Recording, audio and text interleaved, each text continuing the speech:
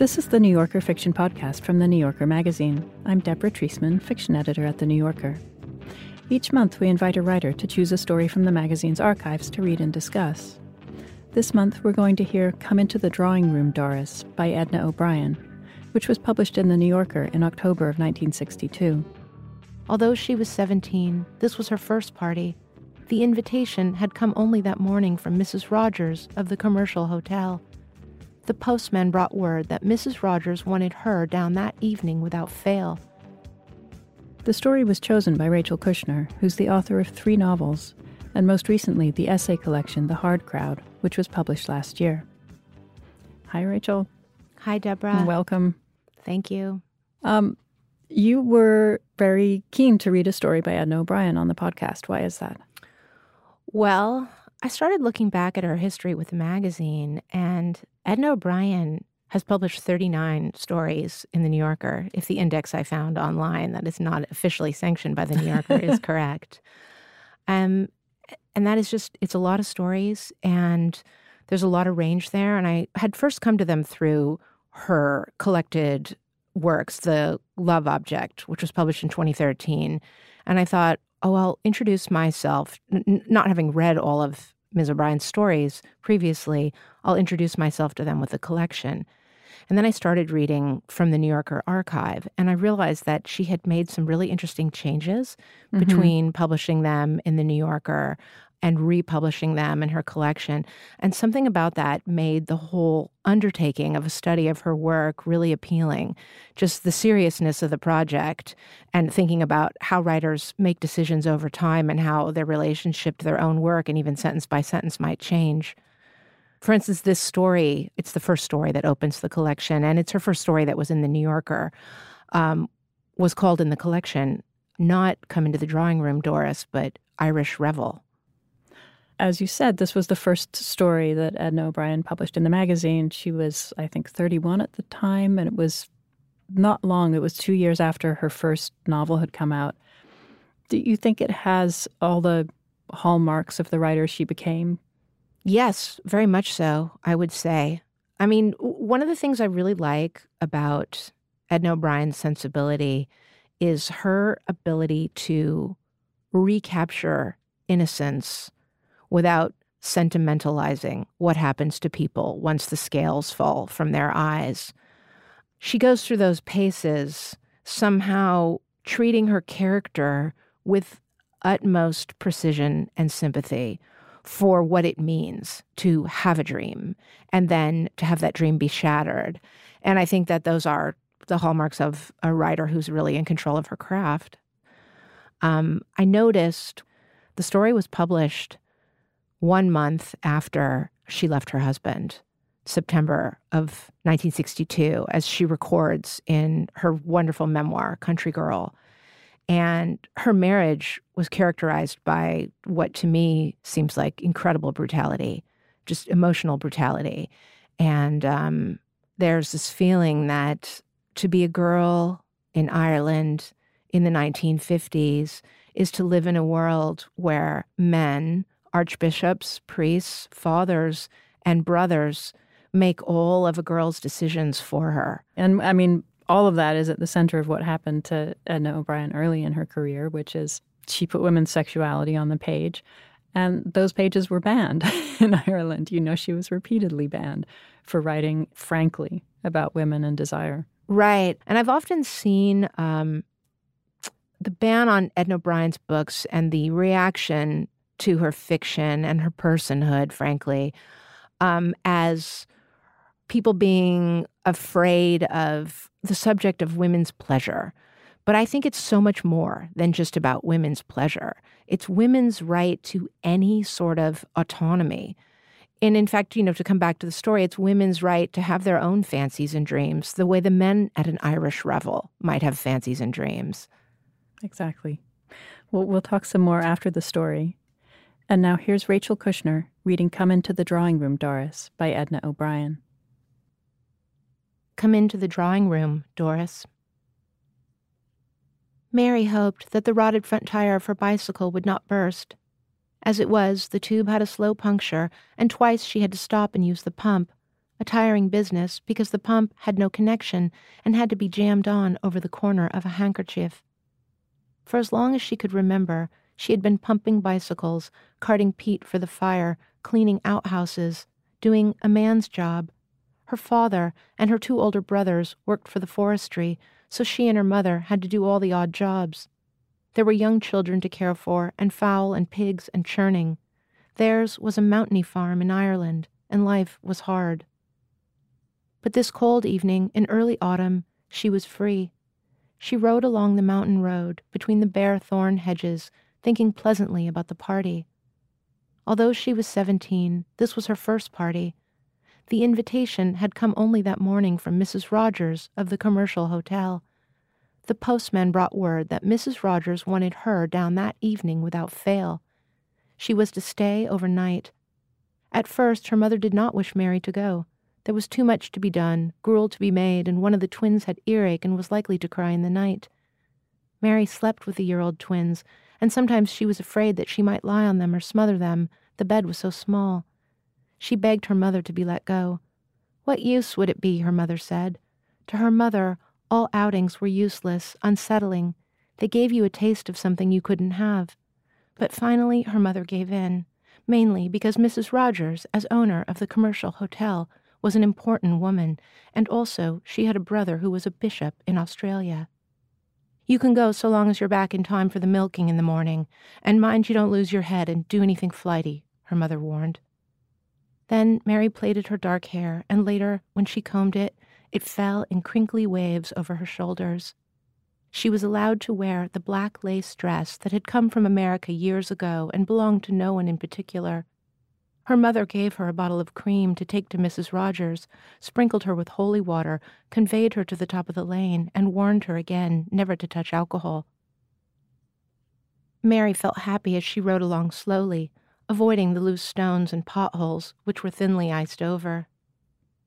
The frosted fields glistened white in the weak sunshine. If it went on like this for days, the cattle would have to be brought into the shed and given hay. The road turned and curled and rose. She turned and curled with it, climbing little hills and descending again toward the next hill. At the descent of the big hill, she got off the bicycle.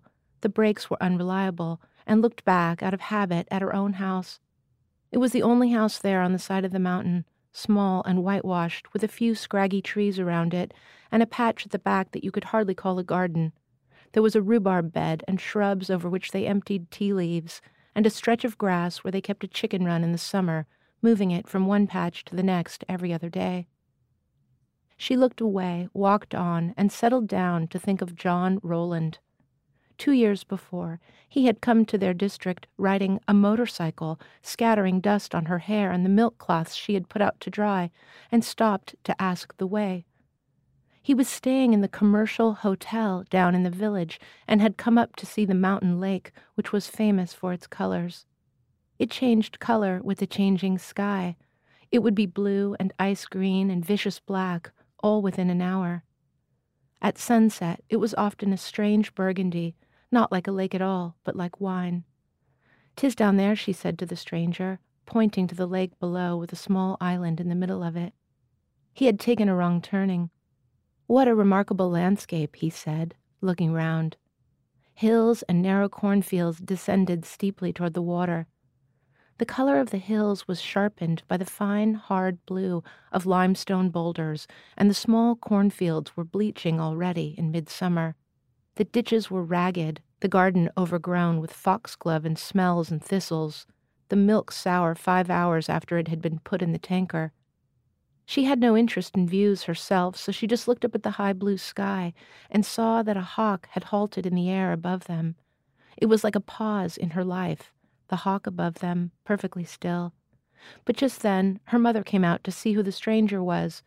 He took off his helmet and said hello to her mother very courteously. He introduced himself as John Rowland, an English painter who lived in Italy.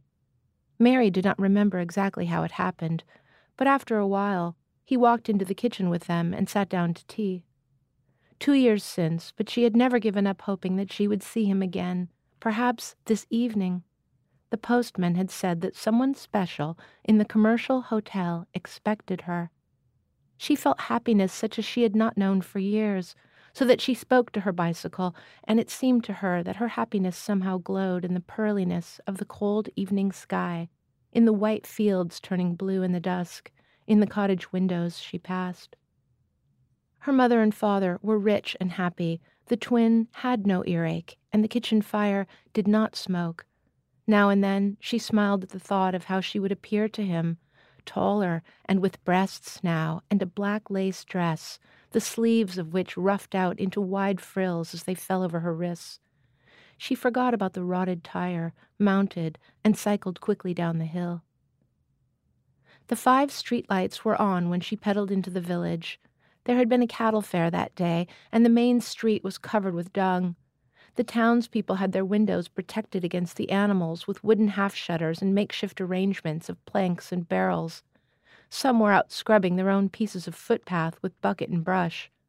There were cattle wandering around mooing, the way cattle do when they're in a strange street, and drunken farmers with sticks trying to identify their own. When she came to the shop window of the commercial hotel, Mary heard loud conversation and men singing. The window was frosted glass, so she could not identify any of them. She could just see their heads moving about inside. It was a shabby hotel. The yellow-washed walls needed a coat of paint. They hadn't been done since the time de Valera came to the village, during the election campaign 5 years before. De Valera had gone upstairs and sat in the parlor and written his name with a penny pen in an autograph book and sympathized with Mrs. Rogers on the recent death of her husband. Mary thought of resting her bicycle against the porter barrels under the shop window and then climbing the 3 stone steps that led to the hall door. But suddenly the latch of the shop door clicked, and in terror she ran up the alley by the side of the shop, afraid it might be someone who knew her father and would say he had seen her going in through the public bar. She wheeled her bicycle into a shed and approached the back door. It was open, but being a mountainy girl, she did not enter without knocking. 2 town girls rushed to answer her knock. One was Doris O'Byrne, the daughter of the harness maker. She was the only Doris in the whole village, and she was distinguished for that, as well as for the fact that one of her eyes was blue and the other a dark brown. She was learning shorthand and typing at the local technical school, and she meant to be a secretary to some famous man or other in the government up in Dublin. God, I thought it was someone important, she said, when she saw Mary standing there, blushing, pretty, and with a bottle of cream in her hand. Another girl. Girls were 2 a penny in that neighborhood. People said that it had something to do with the lime water that so many girls were born. Girls like Mary, with pink skins, long wavy hair, and neat figures. "Come in or stay out," said Edna Duggan, the second girl. It was supposed to be a joke, but neither of them liked the look of Mary. They hated sly ones from the mountain. Mary came in. She put the cream on the dresser and took off her coat. The girls nudged each other when they saw her dress. In the kitchen was a distinct smell of cow dung and fried onions. "Where's Mrs. Rogers?" Mary asked. "Serving," Doris said in a saucy voice, as if any fool ought to know. 2 old men sat at the table eating. "I can't chew, I have no teeth," one of the men said to Doris. "'Tis like leather," he said, holding the plate of burned steak toward her. He had pale blue eyes, and he blinked childishly. Was it true, Mary wondered, that eyes got paler with age, like bluebells in a jar? "'Tis good for you, chewin' is," Edna Duggan said, teasing him. She and Doris began to giggle. Edna Duggan laughed so much that she had to put a dishcloth over her mouth. Mary went through to the shop. Mrs. Rogers came from the counter for a moment to speak to her. "Mary, I'm glad you came. That pair in there are no use at all, always giggling. Now, first thing we have to do is get the parlor upstairs straightened out. Everything has to come out of it except the piano. We're going to have dancing and everything tonight." Mary realized that she was being given work to do, and she blushed with shock and disappointment. "Pitch everything into the back bedroom, the whole shootin' lot," Mrs. Rogers was saying, as Mary thought of her good lace dress, of how her mother wouldn't even let her wear it to Mass on Sundays. "And we have to stuff a goose, too, and get it started," Mrs. Rogers said, and went on to explain that the party was in honor of Mr. Brogan, the local customs and excise officer, who was retiring because his wife had won some money in the sweep. £2,000. His wife lived 30 miles away at the far side of Limerick, and he lodged in the commercial hotel from Monday to Friday, going home for the weekends. "There's someone here expecting me," Mary said, trembling with the pleasure of being about to hear his name pronounced. She wondered which room was his and if he was likely to be in at that moment. Already, in imagination, she had climbed the rickety stairs and knocked on the door and heard him move around inside. "Expecting you," Mrs. Rogers said, and looked puzzled. "Oh, that lad from the slate quarry was inquiring about you. He said he saw you at a dance once. He's as odd as two left shoes." "What lad?" Mary said, and she felt the joy leaking out of her heart. "Oh, what's his name?" Mrs. Rogers said, and then to the men with empty glasses who were shouting for her, "Oh, all right, I'm coming." Upstairs, Doris and Edna helped Mary move the heavy pieces of furniture. They dragged the sideboard across the landing, and one of the casters tore the linoleum. She was expiring because she had the heaviest end, the other two being at the same side. She felt that it was on purpose. They ate sweets without offering her one, and she caught them making faces at her dress. The dress worried her, too, in case anything should happen to it. If one of the lace threads caught in a splinter of wood or on a porter barrel, she would have no business going home in the morning. They carried out a varnished bamboo whatnot, a small table, knickknacks, and a chamber pot with no handle, which held some withered hydrangeas. They looked like rusted dish mops and smelled awful. "How much is that doggie in the window, the one with the waggly tail?" Doris O'Byrne sang to a white china doll, and swore that there wasn't 10 pounds worth of furniture in the whole shebang. "Are you leaving your curlers in, Dot, till it starts?" Edna Duggan asked. "Oh, deaf," Doris O'Byrne said. She wore an assortment of curlers, white pipe cleaners, metal clips, and pink plastic rollers.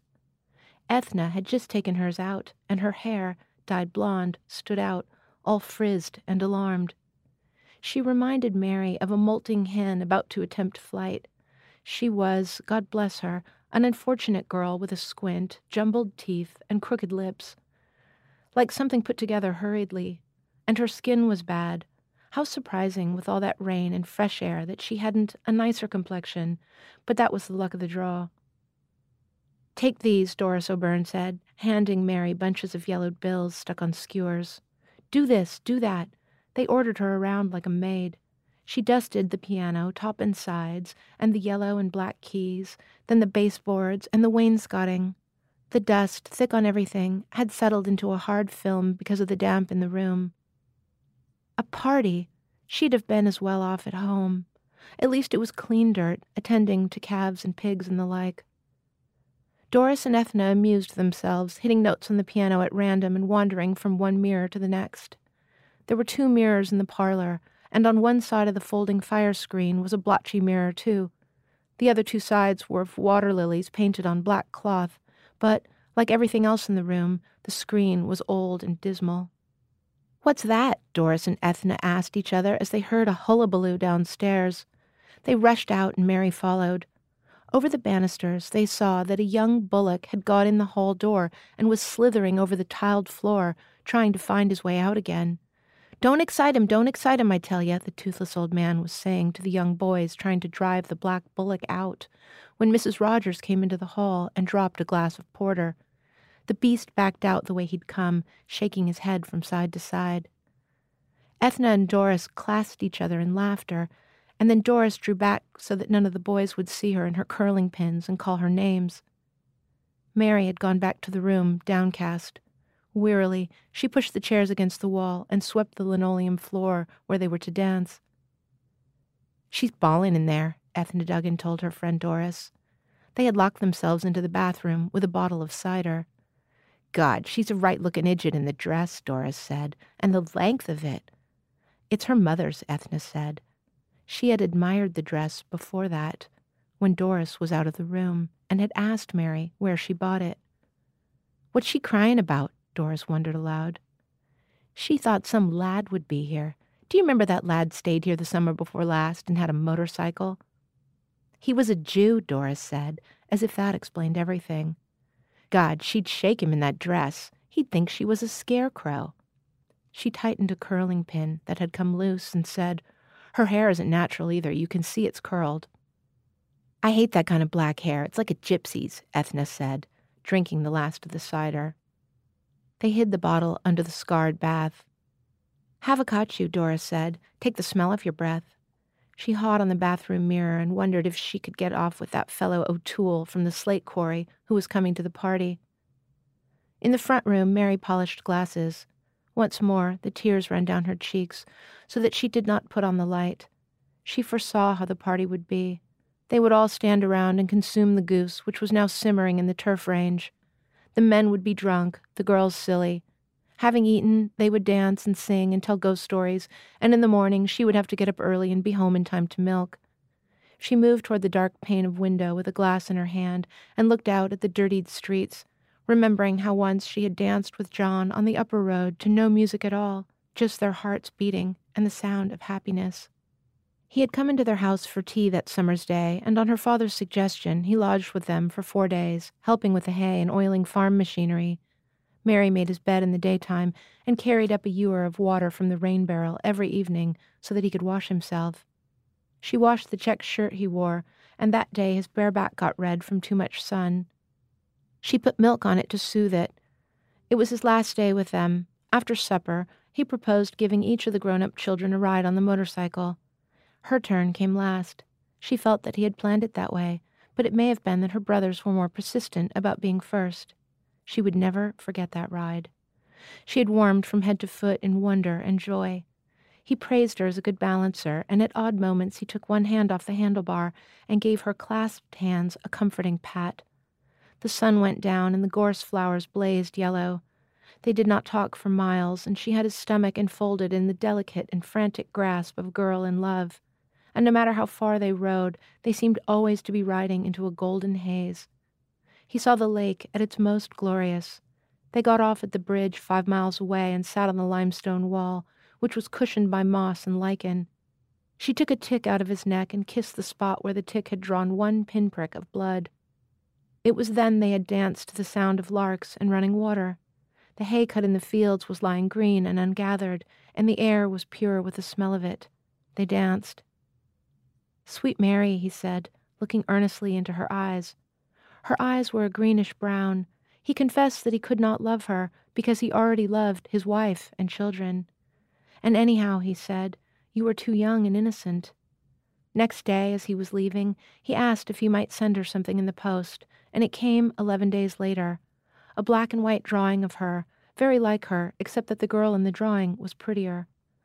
"A fat lot of good that is," her mother, who had been expecting a gold bracelet or a brooch, said. "That wouldn't take you far."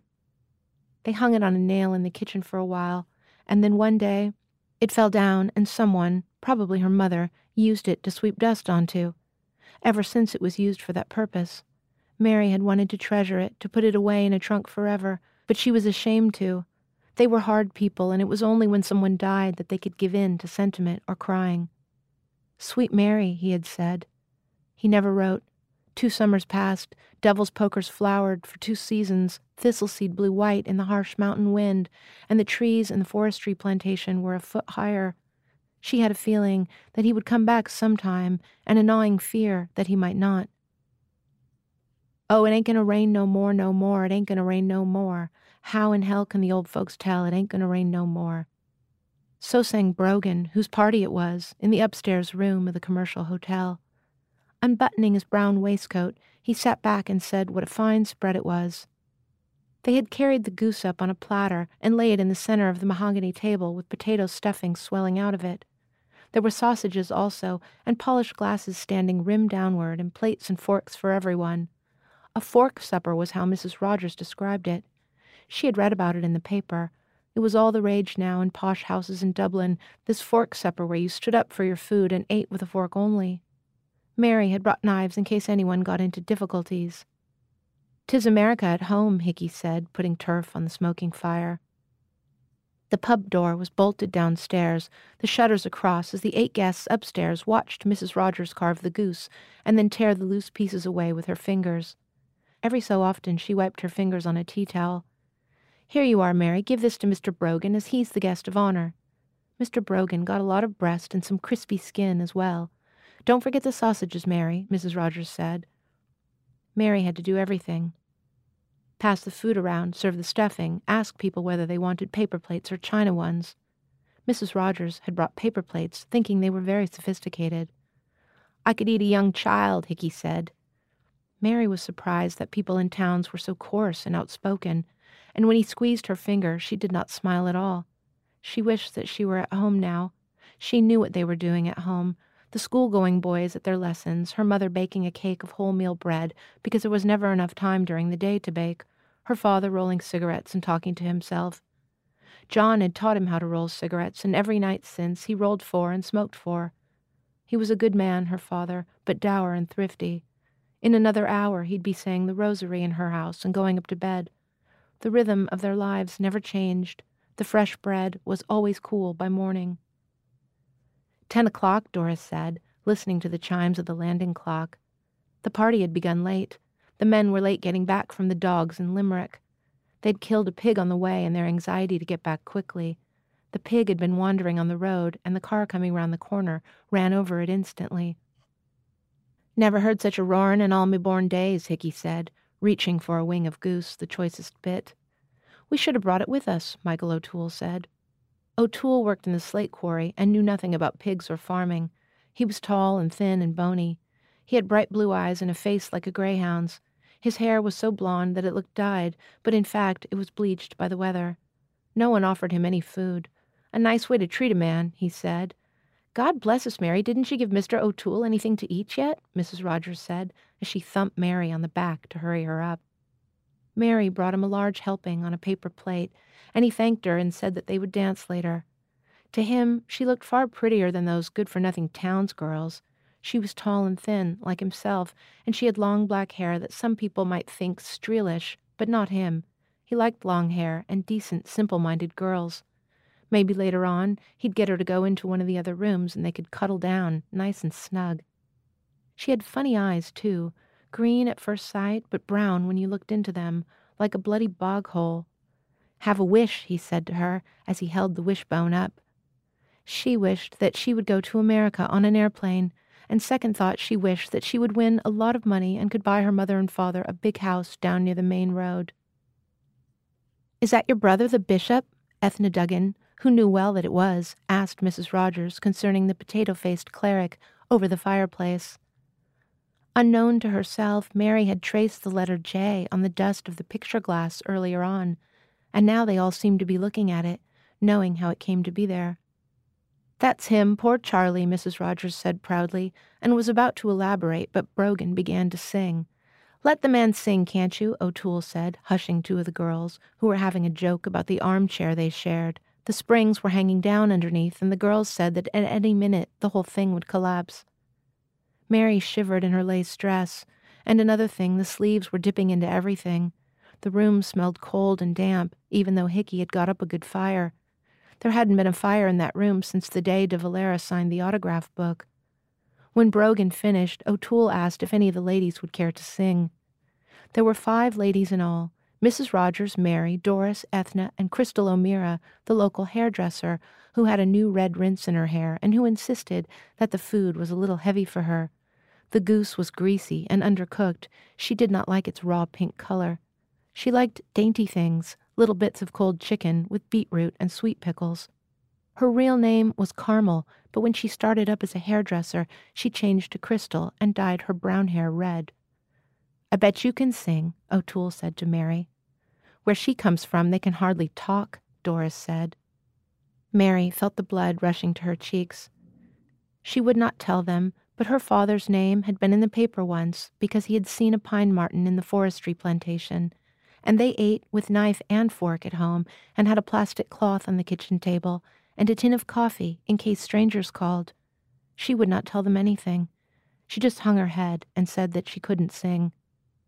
O'Toole put "Far Away in Australia" on the horn gramophone in honor of the bishop over the fireplace, who presided in Sydney. The sound issued forth with rasps and scratchings, and Brogan said he could do better than that himself. "Christ, lads, we forgot the soup," Mrs. Rogers said suddenly, as she threw down her fork and went toward the door. There had been soup scheduled to begin with.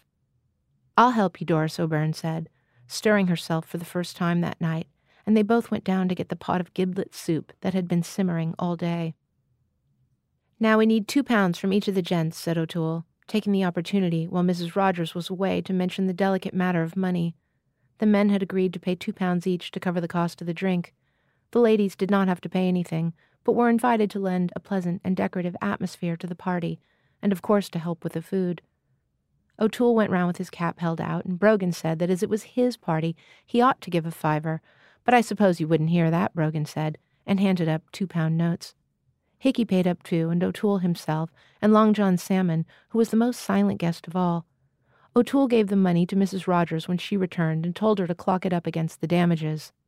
"Sure, that's too kind altogether," she said as she put it behind the stuffed owl on the mantelpiece, under the bishop's watchful eye. She served the soup in cups, and Mary was asked to pass them around. The grease floated like specks of molten gold on the surface of each cup. "See you later, alligator," Hickey said as she gave him his. Then he asked her for a piece of bread because she wasn't used to soup without bread. "Tell us, Brogan," said Hickey, "what'll you do now that you're a rich man?" "Oh, go on, tell us," said Doris O'Byrne. "Well," Brogan said, thinking for a minute, "we're going to make some changes at home." None of them had ever visited Brogan's home because it was situated in Adair, 30 miles away. None of them had ever seen his wife either, who, it seems, lived there and kept bees. "What sort of changes?" someone said. "We're going to do up the drawing room, and we're going to have some flower beds," Brogan told them. "And what else?" Crystal asked, thinking of all the lovely clothes she could buy with that money, lovely clothes and jewelry. "Well," said Brogan, thinking again, "we might even go to Lord's. I'm not sure yet. It all depends." "I'd give my 2 eyes to go to Lord's," Mrs. Rogers said. "And then you'd get 'em back when you arrived there," Hickey said, but no one paid any attention to him. O'Toole poured out 4 half-tumblers of whiskey and then stood back to examine the glasses to see that each one had the same amount. There was always great anxiety among the men about being fair with drink. Then O'Toole stood bottles of stout in little groups of 6 and told each man which group was his. The ladies had gin and orange. "Orange for me," Mary said, but O'Toole told her not to be such a fool, and when her back was turned, he put some gin in her orange. They drank a toast to Brogan. "To Lord's," Mrs. Rogers said. "To Brogan," O'Toole said. "To myself," Hickey said. "Mud in your eyes," said Doris O'Byrne, who was already unsteady from tippling cider. "Well, we're not sure about Lord's," Brogan said, "but we'll get the drawing room done up anyhow, and the flower beds put in." "We've a drawing room here," Mrs. Rogers said, "and no one ever sets foot in it." "Come into the drawing room, Doris," said O'Toole to Mary, who was serving jelly from a big enamel basin. They'd had no nice bowl to put it in. It was red jelly with whipped egg white in it, but it hadn't set properly. She served it in saucers and thought what a rough and ready party it was. There wasn't a proper cloth on the table either, just a plastic one, and no napkins and that big basin with the jelly in it. Maybe people washed in that basin downstairs. "Will someone tell us a bloomin' joke?" said Hickey, who was getting fed up with talk about drawing rooms and flower beds. "I'll tell you a joke," said Long John Salmon, who had been silent up until then. "Good," said Brogan, as he sipped from his whiskey glass and his stout glass alternately. "Is it a funny joke?" Hickey asked of Long John Salmon. "It's about my brother," said Long John Salmon, "my brother Patrick." "Oh, no, don't tell us that old rambling thing again," Hickey said at once, and O'Toole nodded his own protest. "Oh, let him tell it," said Mrs. Rogers, who'd never heard the story anyhow. Long John Salmon began. "I had this brother Patrick, and he died. The heart wasn't too good." "Holy Christ, not this again," said Brogan, recollecting which story it was. But Long John Salmon went on, undeterred by the sighs from the 3 men. "One day I was standing in the shed about a month after he was buried, and I saw him coming out of the wall, walking across the yard." "Oh, what would you do if you saw a thing like that?" Doris said to Edna. "Let him tell it," Mrs. Rogers said. "Go on, Long John." "Well, it was walking toward me, and I said to myself, what do I do now? 'Twas raining heavy, and I said to my brother Patrick, stand in out of the wet, or you'll get drenched." "And then?" said one of the girls anxiously. "He vanished," said Long John Salmon. "Ah, God, let us have a bit of music," said Hickey, who had heard that story 9 or 10 times. They put a record on, and O'Toole asked Mary to dance. He did a lot of fancy steps and capering, and now and then he let out a mad yippee.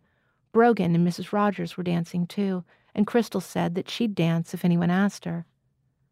"Come on, knees up, Mother Brown," O'Toole said to Mary as he jumped around the room, kicking the legs of chairs as he moved. She felt funny. Her head was swaying round, and in the pit of her stomach there was a nice ticklish feeling that made her want to lie back and stretch her legs, a new feeling that frightened her. Perhaps he had put gin in her orange when she wasn't looking. "Come into the drawing room, Doris," he said, dancing her right out of the room and into the cold passage, where he kissed her clumsily. Inside, Crystal O'Meara had begun to cry. That was how drink affected her. Either she cried or talked in a foreign accent and said, "Why am I talking in a foreign accent?" This time she cried. "Hickey, there is no joy in life," she said as she sat at the table with her head laid in her arms and her blouse slipping out of her skirt band. She had taken off her left shoe because it pinched. "What joy?" said Hickey, who had all the drink he needed and a pound note he had slipped from behind the owl when no one was looking. Doris and Edna sat on the other side of Long John Salmon, asking if they could go out to his place next year when the sugar plums were ripe. Long John Salmon lived by himself way up the country, and he had a big orchard. He was odd and silent. He took a swim every day, winter and summer, in the river at the back of his stone house. "Two old married people," Brogan said as he put his arm around Mrs. Rogers and urged her to sit down because he was out of breath from dancing. He said he'd go away with happy memories of them all, and sitting down, he drew her onto his lap. She was a heavy woman with straggledy brown hair that had once been a bright nut color. "There is no joy in life," Crystal sobbed as the gramophone made crackling noises and Mary ran in from the landing, away from O'Toole. "I mean business," O'Toole said and winked. O'Toole was the first to get quarrelsome. "Now, ladies, now, gentlemen, a little laughing sketch. Are we ready?" he asked. "Fire ahead," Hickey told him. "Well, there were these three lads, Paddy the Irishman, Paddy the Englishman, and Paddy the Scotsman, and they were badly in need of—" "Now, no smut," Mrs. Rogers snapped, before he had uttered a wrong word at all. "What smut?" said O'Toole, getting offended. "Smut? Think of the girls," Mrs. Rogers said. "Girls," O'Toole sneered, as he picked up the bottle of cream, which they'd forgotten to use with the jelly, and poured it into the carcass of the goose. "Christ's sake, man," Hickey said, taking the bottle of cream out of O'Toole's hand. Mrs. Rogers said that it was high time everyone went to bed, as the party seemed to be over. The guests would spend the night in the commercial. It was too late for them to go home, and also Mrs. Rogers did not want them to be observed staggering out of the house at that hour. The police watched her like hawks, she said, and she did not want any trouble, until Christmas was over at least. The sleeping arrangements had been decided earlier on. There were 3 bedrooms. Brogan would have the room he always slept in. The other 3 men were to pitch in together in the second big bedroom, and the girls were to share the back room with Mrs. Rogers herself. "Come on, everyone, Blanket Street," Mrs. Rogers said, as she put a guard in front of the dying fire and took the money from behind the owl. "Sugar you," O'Toole said, pouring stout now into the carcass of the goose. Long John Salmon wished that he had never come. He thought of daylight and his swim in the mountain river at the back of his gray stone house. "Ablution," he said aloud, taking pleasure in the word and in the thought of cold water touching him. He could do without people. People were dirty. He remembered catkins on a tree outside his window, catkins in February, as white as snow. "Crystal, stir yourself," Hickey said, as he put on her shoe and patted the calves of her legs. Brogan kissed the 4 girls and saw them across the landing to the bedroom. Mary was glad to escape without O'Toole noticing. He was very obstreperous, and Hickey was trying to control him. In the bedroom, she sighed. She had forgotten all about the furniture being pitched in there. Wearily, they began to unload the things. The room was so crammed that they could hardly move in it. Mary suddenly felt alert and frightened because O'Toole could be heard yelling and singing out on the landing. There had been gin in her orangeade, she knew now, because she breathed closely onto the palm of her hand and smelled her own breath. She had broken her confirmation pledge, broken her promise. It would bring her bad luck always. Mrs. Rogers came in and said that 5 of them would be too crushed in the bed so that she herself would sleep on the sofa in the parlor for one night. 2 of you at the top and 2 at the bottom, she said, and she warned them not to break any of the ornaments and not to stay talking all night. "Night and God bless," she said, as she shut the door behind her. "Nice thing," said Doris O'Byrne, bunging us all in here. "I wonder where she's off to." "Will you loan me curlers?" Crystal asked. To Crystal, hair was the most important thing on earth. She would never get married because you couldn't wear curlers in bed.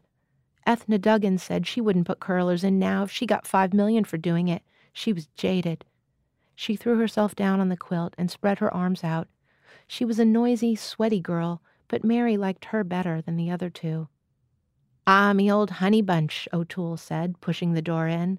The girls exclaimed and asked him to go out at once as they were preparing for bed. "Come into the drawing room, Doris," he said to Mary, and curled his forefinger at her. He was drunk and couldn't focus her properly, but he knew she was standing there somewhere. "Go to bed, you're drunk," Doris O'Byrne said, and he stood up very upright for an instant and asked her to speak for herself.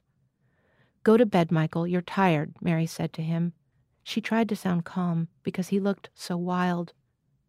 "Come into the drawing room, I tell ya," he said as he caught her wrist and dragged her toward the door. She let out a cry, and Edna Duggan said she'd brain him if he didn't leave the girl alone. "Give me that flower pot, Doris," Edna Duggan called, and then Mary began to cry for fear there might be a scene. She hated scenes. Once she had heard her father and a neighbor having a row about boundary rights, and she'd never forgotten it. They had both been a bit drunk after a fair. "Are you cracked or are you mad?" O'Toole said, when he perceived that she was crying. "I'll give you 2 seconds," Edna warned, as she held the flower pot high, ready to throw it at O'Toole's greyhound face. "You're a nice bunch of hard-faced old crows," he said. "Wouldn't give a man a squeeze." He went out, cursing each one of them. They shut the door very quickly and dragged the sideboard in front of the door so that he could not break in when they were asleep. They got into bed in their underwear, Mary and Edna at one end with Crystal's feet between their faces. "You have lovely hair," Edna whispered to Mary. It was the nicest thing she could think of to say. They each said their prayers and shook hands under the covers and settled down to sleep. "Hey," Doris O'Byrne said a few seconds later, "I never went to the lav." "You can't go now," Edna said. "The sideboard's in front of the door." "I'll die if I don't go," Doris O'Byrne said. "Ah, me too, after all that orange we drank," Crystal said. Mary was shocked. At home, you never spoke of such a thing. They heard feet on the landing, and then the sound of choking and coughing, and later O'Toole cursing and swearing and hitting the wall with his fist. Mary curled down under the clothes, thankful for the company of the girls. "I was at a party. Now I know what parties are like," Mary said to herself as she tried to force herself asleep. She heard a sound as of water running, but it did not seem to be raining outside. Later, she dozed, but at daybreak, she heard the hall door bang, and she sat up in bed abruptly. She had to be home early to milk, so she got up, took her shoes and her lace dress, and let herself out by dragging the sideboard forward and opening the door slightly. There were newspapers spread on the landing floor and in the lavatory, and a heavy smell pervaded. Downstairs, Porter had flowed out of the bar and into the hall. Someone, probably O'Toole, had turned on the taps of the 5 porter barrels, and the stone-floored bar and sunken passage outside were a lake of black porter. Mrs. Rogers would kill somebody. Mary put on her high-heeled shoes and picked her steps carefully across the room to the door. She left without even making a cup of tea. She wheeled her bicycle down the alley and into the street. The front tire was dead flat. She pumped for 10 minutes, but it remained flat. The frost lay like a spell upon the street, upon the sleeping windows and the slate roofs of the crumbling houses. It had magically made the dunged street white and clean. She did not feel tired, but was relieved to be out and stunned by lack of sleep and the beauty of the morning. She walked briskly, sometimes looking back to see the track that her bicycle and her feet made on the white road. Mrs. Rogers wakened at 8 and stumbled out in her big nightgown from Brogan's warm bed. She smelled disaster instantly and hurried downstairs to find the lake of porter in the bar and the ground hall. Then she ran to call the others. "Porter all over the place. Every drop of drink in the house is on the floor. Mary, Mother of God, help me in my tribulation. Get up, get up." She rapped on their door and called the girls by name. The girls rubbed their sleepy eyes, yawned, and sat up. "She's gone," Edna said, looking at the place on the pillow where Mary's head had been. "Oh, a sneaky country one," Doris said, as she got into her taffeta dress and went down to see the flood. "If I have to clean that in my good clothes, I'll die," she said. but Mrs. Rogers had already brought brushes and pails and got to work. They opened the bar door and began to bail the porter into the street. Dogs came to lap it up, and Hickey, who had come down, stood and said what a crying shame it was to waste all that drink. Outside, it washed away an area of frost and revealed the dung of yesterday's fair day. O'Toole, the culprit, had fled. Long John Salmon was gone for his swim, and upstairs, in bed, Brogan snuggled down for a last-minute heat and deliberated on the joys that he would miss when he left the commercial for good. "And where's my lady with the lace dress?" Hickey asked, recalling very little of Mary's face, but distinctly remembering the sleeves of her black dress, which dipped into every damn thing. "Sneaked off before we were up," Doris said. They all agreed that Mary was no bloody use and should never have been asked. "And 'twas she set O'Toole mad, egging him on and then disappointing him," Doris said, and Mrs. Rogers swore that O'Toole or Mary's father or someone would pay dear for the wasted drink. "I suppose she's home by now," Hickey said, as he rooted in his pocket for a butt. He had a new packet, but if he produced that, they'd all be puffing at his expense. Mary was 1/2 mile from home, sitting on a ditch. "If only I had a sweetheart, something to hold on to," she thought, as she cracked some ice with her high heel and pitied the poor birds who could get no food as the ground was frozen hard. Walking again, she wondered if she would ever go to another party and what she would tell her mother and her brothers about it, and if all parties were as bad. She came over the top of the hill and suddenly saw her own house, like a little white box at the end of the world, waiting to receive her. That was Rachel Kushner reading Come Into the Drawing Room, Doris by Edna O'Brien. The story appeared in The New Yorker in October of 1962 and was included under the title Irish Revel in O'Brien's collection The Love Object and Other Stories in 1968. Hi, I'm Deborah Treisman, fiction editor of The New Yorker. Each week on the Writer's Voice podcast, New Yorker fiction writers read their newly published stories from the magazine. You can hear from authors like Colson Whitehead. Turner nudged Elwood, who had a look of horror on his face. They saw it. Griff wasn't going down. He was going to go for it, no matter what happened after. Or Joy Williams. Her father was silent. Slowly, he passed his hand over his hair. This usually meant that he was traveling to a place immune to her presence, a place that indeed contradicted her presence. She might as well go to lunch. Listen to new stories or dive into our archive of great fiction. You can find the work of your favorite fiction writers and discover new ones. Listen and follow The Writer's Voice wherever you get your podcasts.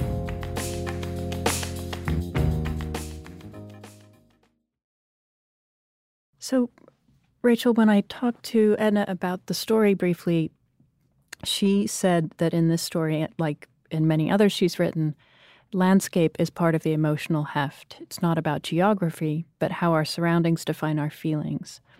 What do you think the landscape does here? Well, the character Mary in the story is, as Edna O'Brien describes her, a mountainy girl, and she's versed in men's work and knows how to manage a farm, and maybe by virtue of that is also something of a connoisseur of the landscape. So she's describing it for us, the reader, as she rides her bicycle down into town. And her sort of primal scene with John Rowland, the guy on the motorcycle, is characterized by his ravishment of this landscape. And for her, the landscape is familiar. Therefore, his ravishment of landscape involves also his ravishment of her. But what you just said about it not being geography and landscape reminded me that there's an interesting, I think, symbol in the story regarding landscape. When she rides into town, there's been a cattle fair that day, and the streets are lined with dung. And this girl comes into a town lined with dung, and the kitchen even smells like dung and fried onions. But she's going in a dress so fine that she's not even allowed to wear it to Mass, in hopes of meeting John Rowland. But the combination of seduction and cow dung inevitably brings us back to Madame Bovary and this famous chapter that Flaubert was so proud of at the agriculture fair when Rudolph seduces Emma, and the combination of cattle prices and a seduction that's also an exploitation, and both of them having desires that are at cross purposes with the other. I think in this story, it's just worth noting that there's a combination of cattle and seduction and hopes and dreams, of sexual love, frankly. Yeah, absolutely. I didn't really think of that. In my reading, I was thinking this poor girl cannot get off the farm. She goes into town finally in her finery, and there are cows and dung everywhere. There's even one that comes into the hotel. Right. And she can't get off the farm. She's also told right away by Mrs. Rogers to stuff a goose. And if you've ever cooked a goose, you will know that it is a greasy, greasy business. And yet she's wearing this special dress. Yeah, and her sleeves are going in everything. I mean, with that moment where John Roland is so ravished by the landscape and saying how remarkable it is, Mary can't even look at it. She looks at the sky. Right. She knows it so well she can't see it. She can't see the beauty in it. There's even that moment when she's riding her bicycle and she looks at the frost on the fields and she says, instead of, this beautiful scenery with glittering frost, she says, well, if this keeps going, I'm going to have to feed the cattle hay because they can't get the grass. Right. There's almost a refusal of the sensuality of the landscape on her part. At the beginning of the story. At the beginning of the story. And then John Roland kind of forces her to look at it. I mean, they go and they sit on the bridge overlooking this beautiful lake that changes colors, and suddenly she's changed by that, I suppose. Well, I think she's looking to him as a vehicle for escape. Yeah. And, he's entranced by the landscape and by her. But for her, home is something that she needs to leave. And that's just a very natural process of individuation. I've always been interested in literature about that moment when people long to leave the comforts of home. And I think part of what interests me about it is that often people choose kind of treacherous situations over the comforts of home. And the story starts out like that. But the end of the story produces a really interesting twist to that format, I think, because it seems as if Mary, after going to the party and then looking at the landscape once again and seeing her house in the distance, perhaps, although it's ambiguous, perhaps has decided to forestall that process of leaving home. Because what that process means is that the future is going to include necessarily the brutality of men. Mm-hmm. And not the sort of sweet motorcycle ride. I mean, she brings this bottle of cream to the party, and then by the end of the party, O'Toole opens the cream and pours it into the carcass of the goose, and then, them sort of spoiling everything, and O'Toole opening those taps, and there's a lake of beer everywhere, and then the dogs are drinking it, and then them saying that it's possibly Mary's fault for having led this person on. There's no way that she can have gone to that party and had a good time, or have come away with it without having done something wrong simply for existing. Yeah. Also, when you brought up this story, you said that your first reading of it, you were drawn to it because of the kind of Cinderella quality of this girl going to the ball and then having her dreams dashed because Prince Charming does not show up to this ball. But what's interesting to me is that even the Prince Charming in the story, well, he was just a married guy who was playing around with a 15-year-old girl. No intention of ever coming back. He told her he couldn't love her because he had a wife. That is exactly right. I almost think it becomes a sort of joke between the author and the reader, and not exactly at Mary's expense, but we can see what she can't. First of all, he's not honorable. He is married, has, as you say, no intention of coming back. But the other component of that dynamic is that he's got her washing his shirts and acting nursemaid and attending to his sunburn. And she's already gleefully engaged in the drudgery of what a wife would be doing for this man. but sees it as part of, this avenue for escape that she might have. But I think that is a kind of tender joke there. Yeah. Why do you think he sends the drawing? I don't know why he sends her the drawing, except that it probably pleases him to think of her pining a little bit. And maybe he's proud of his artistic accomplishments. But one interesting thing about the drawing is that when Edna O'Brien revised the story and changed the title of it to put into her collection, she changed the drawing from looking like Mary but prettier to looking like Mary but uglier. It's an interesting change. I don't know exactly what it means, except that the dream of the seduction withers that much sooner. Upon the moment of the drawing's arrival, Mary maybe can see better that this person didn't actually see her for who she was, or didn't see her for whatever she values about her own beauty. Yeah. Interestingly, O'Toole does see her beauty. O'Toole, the most crass of all people who can't be bothered to remember her name. Other people might think her hair was skeelish. I think that's the word. Streelish, which I think means sort of slovenly and messy. But he sees the beauty in it. He likes these simple girls. Right, and they're both tall and thin. Yeah. And I think he doesn't know better than to try to pursue her by persistence.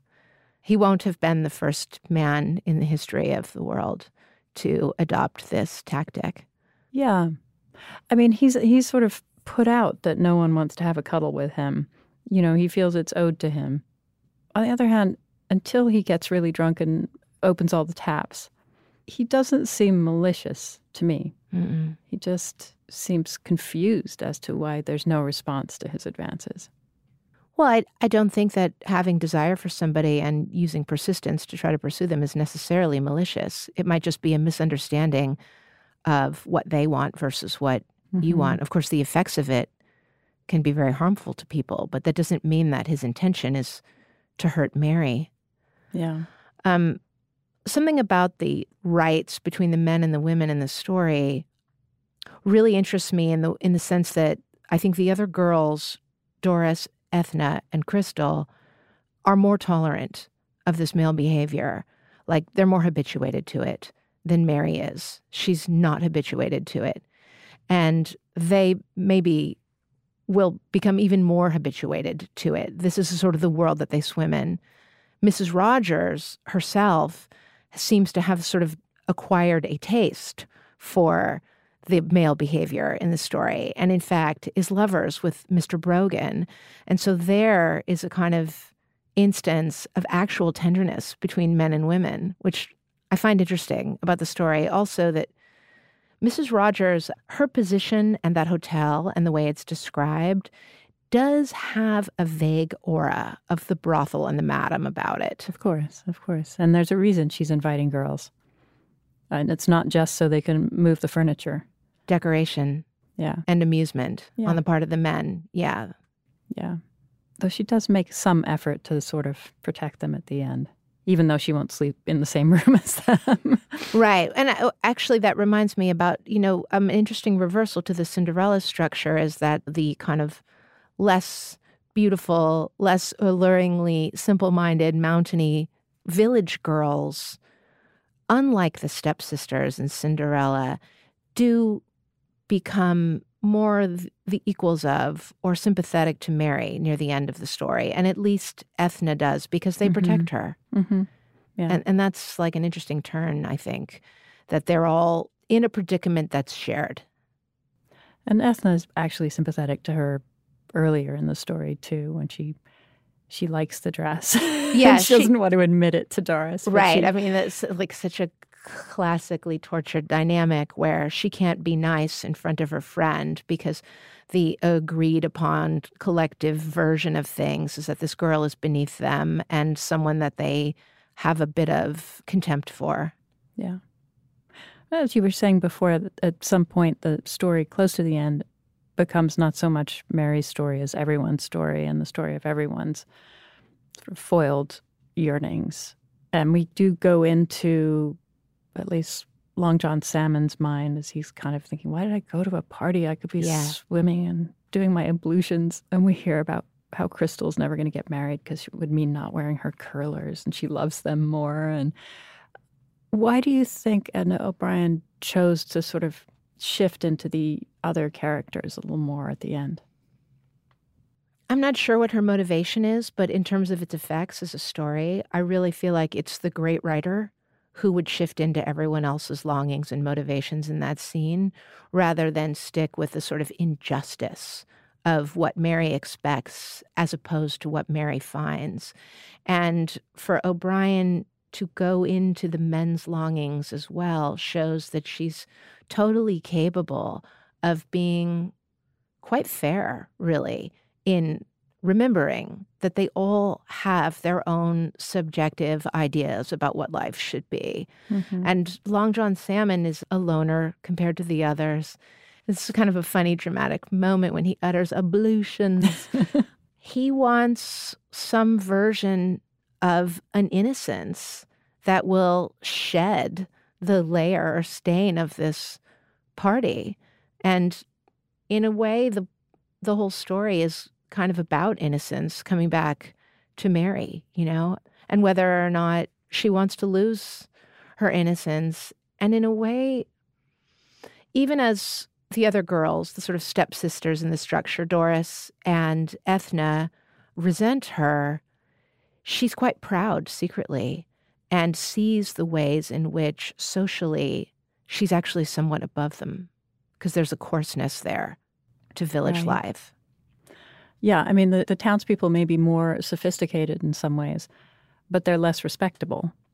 And so you get sort of country folk versus city folk and respectability versus immorality or, you know, wantonness. Her mother sprinkles her with holy water before she leaves for the party. It's amazing. And the moment when Mary finds out she's drunk alcohol unwittingly, and she says, you know, it's going to curse the rest of her life. Her confirmation is ruined. Yeah. Yeah, and it doesn't matter that somebody else has slipped it to her.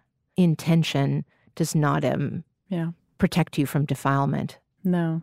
And as you were saying, when she leaves home and looks back at the house, it's just kind of this little place with scraggy trees, and it's described as in an unattractive way. When she goes home again at the end of the story and sort of stops to look at the house, it's got more of a glow about it.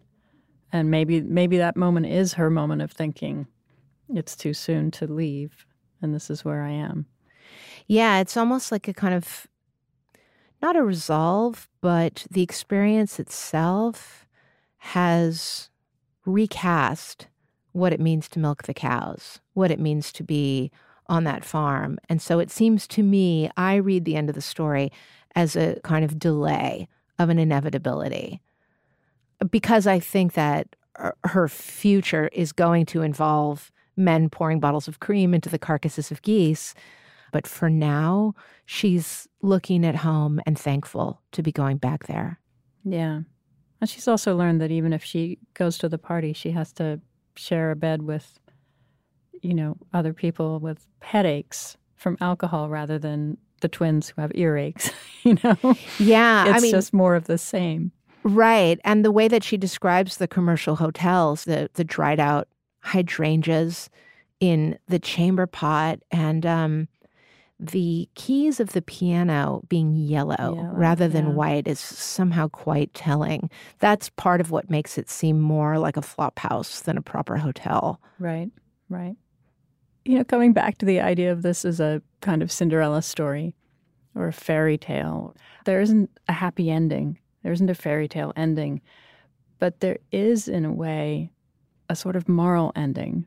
We come back and we realize, actually, you know, in some ways, home is the place that you want to be. And home is where you get the support you need. And even Mary says, you know, if that's what a party is, who needs it? It's not that the longing for the unknown, as you were saying, is wrong. It's that be careful what you wish for, I suppose. Yeah, and maybe also the party has allowed her to re-encounter and perhaps fine-tune what her own values are, and moreover, to listen to them and take them seriously, and not be someone who must subject herself to other people's values, presuming that life is better in the village, that life is better at the hotel, or that life would be better with this guy who is mostly a projection.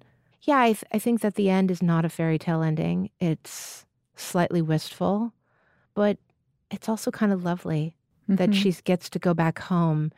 And it's as if innocence is not lost, and there's something about that frost on the ground that's highly symbolic of that the dung is covered with frost. So it's gone from dung-like to pure and sparkling and white. And maybe that's, a bit glaringly symbolic for me to point out. But it's useful, and I think it's accurate in the sense that grace comes and goes.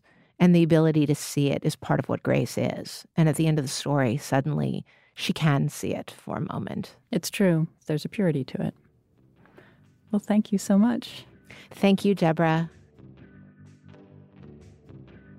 Edna O'Brien, a winner of the PEN Nabokov Award and the Irish PEN Award, among others, is the author of more than 24 books of fiction, including the novels The Country Girls and In the Forest, and the story collections The Love Object and Saints and Sinners, which won a Frank O'Connor International Short Story Award in 2011. Her most recent novel, Girl, was published in 2019. Rachel Kushner has published 3 novels, Telex from Cuba, The Flamethrowers, and The Mars Room, which was shortlisted for the Man Booker Prize in 2018. Her most recent book, The Hard Crowd, Essays 2000 to 2020, came out last year. You can download 180 previous episodes of the New Yorker Fiction Podcast or subscribe to the podcast for free in Apple Podcasts. On the Writer's Voice podcast, you can hear short stories from the magazine read by their authors. You can find the Writer's Voice and other New Yorker podcasts on your podcast app. Tell us what you thought of this program on our Facebook page, or rate and review us in Apple Podcasts. The New Yorker Fiction Podcast is produced by Michelle Moses. I'm Deborah Treisman. Thanks for listening. From PRX.